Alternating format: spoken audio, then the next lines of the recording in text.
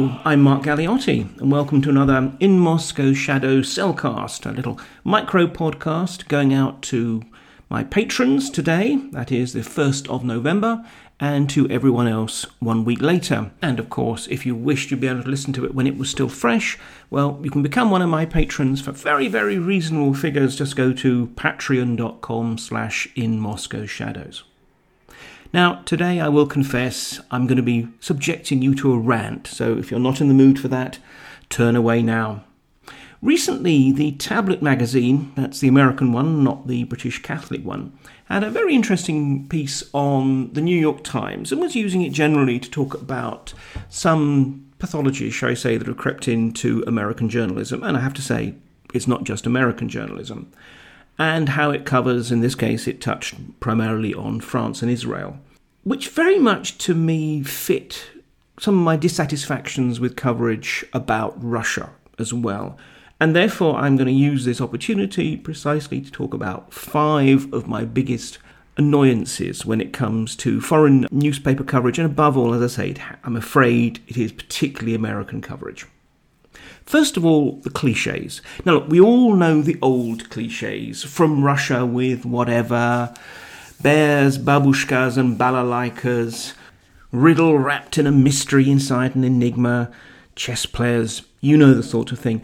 But there's actually also, I would suggest, a new Russian array of cliches, particularly how oligarchs own everything, or maybe it's that the mafia run everything. Oh, no, it's actually that Putin is behind everything. Simplistic understandings about it's a mafia state or it's a kleptocracy. Look, it can be all of those things as well as a normal state. Now, okay, I understand. Sometimes there is always a purpose behind simplifications when it's not absolutely crucial to the story. My concern is that when the simplifications become the story. And particularly that one about Putin being behind everything. And so the second particular bugbear of mine is the notion of the grand chess players. And this is more than just about Putin, though clearly Putin, the old, he's playing three-dimensional chess, while the rest of us are just playing drafts, checkers for the American audience. I address this in my book, We Need to Talk About Putin. But the point is, it's more that this is a symptom of a wider issue that looks constantly for a deep, complex, subtle conspiracy. And, frankly, it shouldn't really surprise that that is the case, given that a lot of Russia is pretty opaque, or seemingly opaque, in the sense of it's not the formal structures. This is an adhocracy. Your real job is not necessarily what your job title is. The boundaries between public and private and so forth are much, much more permeable. But still, this notion that there is always an additional layer, there is always a deeper truth, is often quite a pernicious one, because much of Russia really is as simple as it looks. When, for example, Igor Sechin of Rosneft essentially framed Minister of Economic Development Ulyukayev, that was what it looked like. There was no deeper power play. It was actually one man venting his vindictiveness upon another, and doing so in such a blatant way that he then didn't even bother turning up to give his evidence at the court case, because he knew he had the political muscle to deal with it. There were all kinds of interesting, deep, criminological analyses that suggested it was something more. Maybe it is just simply one guy didn't like another and wanted to show off his power. Likewise, I've just written a piece for the Moscow Times on the retirement of General Smirnov of the Federal Security Service. Now, again, on one level, of course, there is a certain amount of significance to this. Why did he go? Not so much why, because he was 70 years old, it was time, but he was dismissed in rather curt fashion. But again, I have been fascinated and delighted by some of the writings in the Russian online media and sort of general commentariat, looking for all kinds of extraordinarily complex conspiracy theories around it. The fact is, this is an old man, he had to go, and his most recent activities, possibly including being curator of the poisoning of Navalny, had not gone well, so he didn't get a big bouquet of roses and a clock on his retirement. Big deal. But that's the interesting point. This is actually something that the Russian discussions and commentaries are about. There is a fascinating mirror imaging here. In fact, both the Russians and outsiders need to remember that not everything is always that complex. There's too much over-analysis, shall we say, which might sound ridiculous from someone who makes his living as a Russia analyst, but nonetheless, there we are. Number 3, Soviet Union or Tsarist Empire. Is Putin trying to reform one or the other? Should we be looking back to the Red Star or the double-headed eagle? Now look, of course, there are all kinds of historical continuities in Russia as anywhere else, and particularly the effects on the political culture, especially of Putin's generation, is going to be great because the Soviet Union had a very heavy imprint on those people who grew up under it. But we have to realize that this is a new country. It cannot totally and simply be understood in terms of its similarities, differences, and possible harkenings back to one or the other. I mean, let's be honest, no one, I would hope anyway, would truly try to analyse today's Britain as Churchillian versus Thatcherite, let alone Victorian versus Edwardian. Again, it's a very, very useful instrument, a shorthand, to try and sort of note that certain characteristics actually have their roots in Tsarist, Soviet, or whatever practice. But that's the same as any country. We also have to accept the limitations. We have to accept the fact that the new Russia is quite that. It is new. It is different. It is something that is emerging, sometimes in a faltering 2 steps forward, 1.5 steps back way, sometimes in ways that are reminiscent of past practices, but also which is reminiscent of everything that they see, their understandings of things in the West, their understandings of things in China, their understandings of things elsewhere in the world, what they feel does and doesn't work.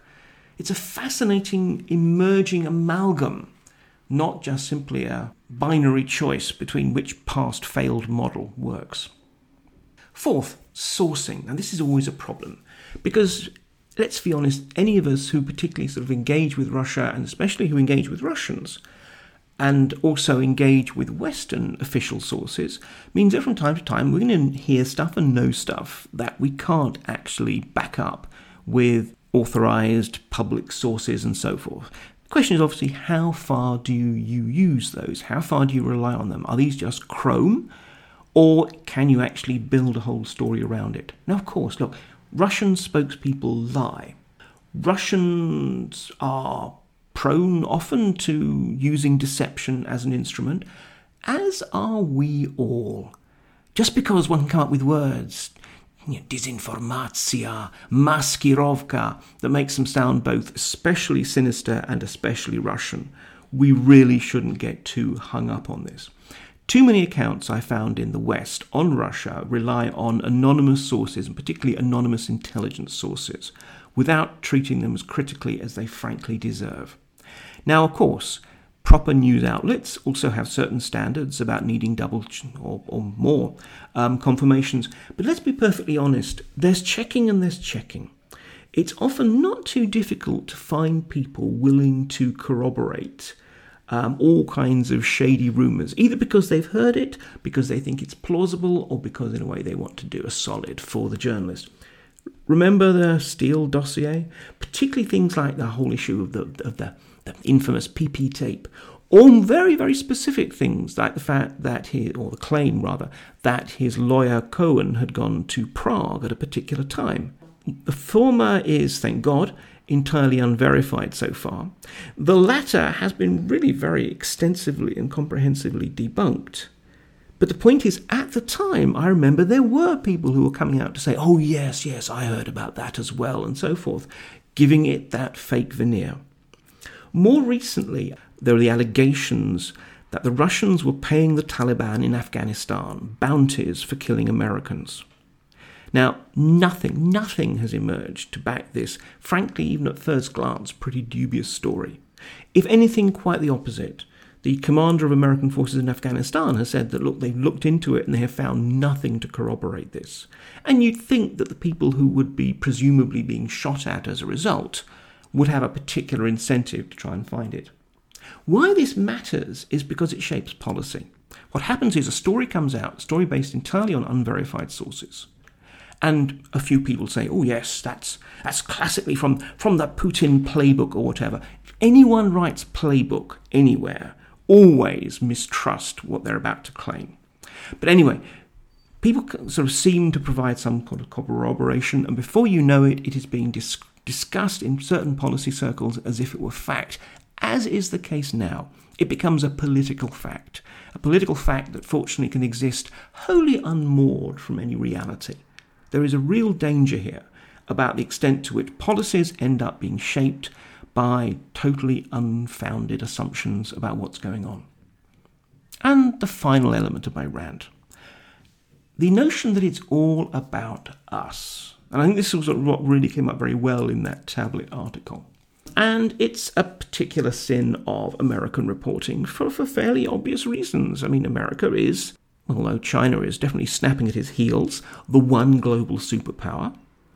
And at the moment, the last 4 years of Trump have definitely brought a whole series of not just introspection, but also often self-flagellation into American, and especially American liberal media outlets.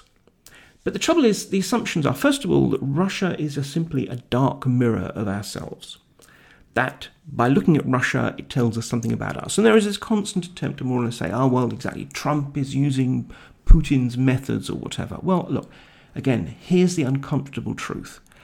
Trump is not the first politician to lie on a sustained, almost industrial scale. He might have a particularly bizarre, almost childish approach to it, but nonetheless, this is not the sort of methodology that Putin uses. So, I mean, again, there is almost a determination that if you're going to talk about something the Russians doing, to bring it back home and to say somehow it has that relevance. And the interesting thing is, again, that the Russians do this a lot. The Russians are very much involved in mirror imaging, but on a different way. What they do is they look at the outside world and assume that, in fact, the outside world operates by the same principles as they do. And this is one of the reasons why, basically, they do not genuinely, I think, in the main, believe that there is a values struggle going on. You know, some people say this is a struggle between corruption and autocracy and liberal democratic values. Well, maybe that's the case. Certainly there is a struggle like that going on. I'm not quite sure if I'd overlay that onto the West versus Russia thing. But the Russians do not see that. Why? Because they do not actually believe us when we talk about our values. They just assume that we are sanctimonious hypocrites who talk that way while in fact being pragmatic, self-interested and so forth. Why? Because that's what they do. So this is not something that is confined to Americans. And the second element of this it's all about usness is that Russia is really presented as something that is wholly obsessed with the United States. And that ultimately everything Russia done is somehow about hurting or befriending or outmaneuvering or copying or whatever the United States. Now, yes, of course, the United States looms very, very large in the Kremlin's geopolitical vision of the world and its imagination of the world. Arguably too large. But nonetheless, it doesn't mean that therefore it drives everything, and especially it does not drive domestic politics. This is not something that they think, well, we have to do this because somehow the Americans. It's not always about Washington, I'm afraid. And this is a problem because I find this, it's not just about a journalistic thing, but I find this in my discussions often with, not all, but with a lot of American policy folk. That again, they basically regard everything outside the Beltway as somehow being a shadow, a reflection, or based upon their own city. Sorry for the pause. I just suddenly had this analogy that came to mind. A science fiction writer, Roger Zelazny, wrote a series of books about Amber, this fable city that in a way everything else, all the different multitudes and multiverses and dimensions, including the ones we're living in, are just simply shadows of Amber. I can't help but wonder if that might be a suitable analogy for the Washingtonian perspective.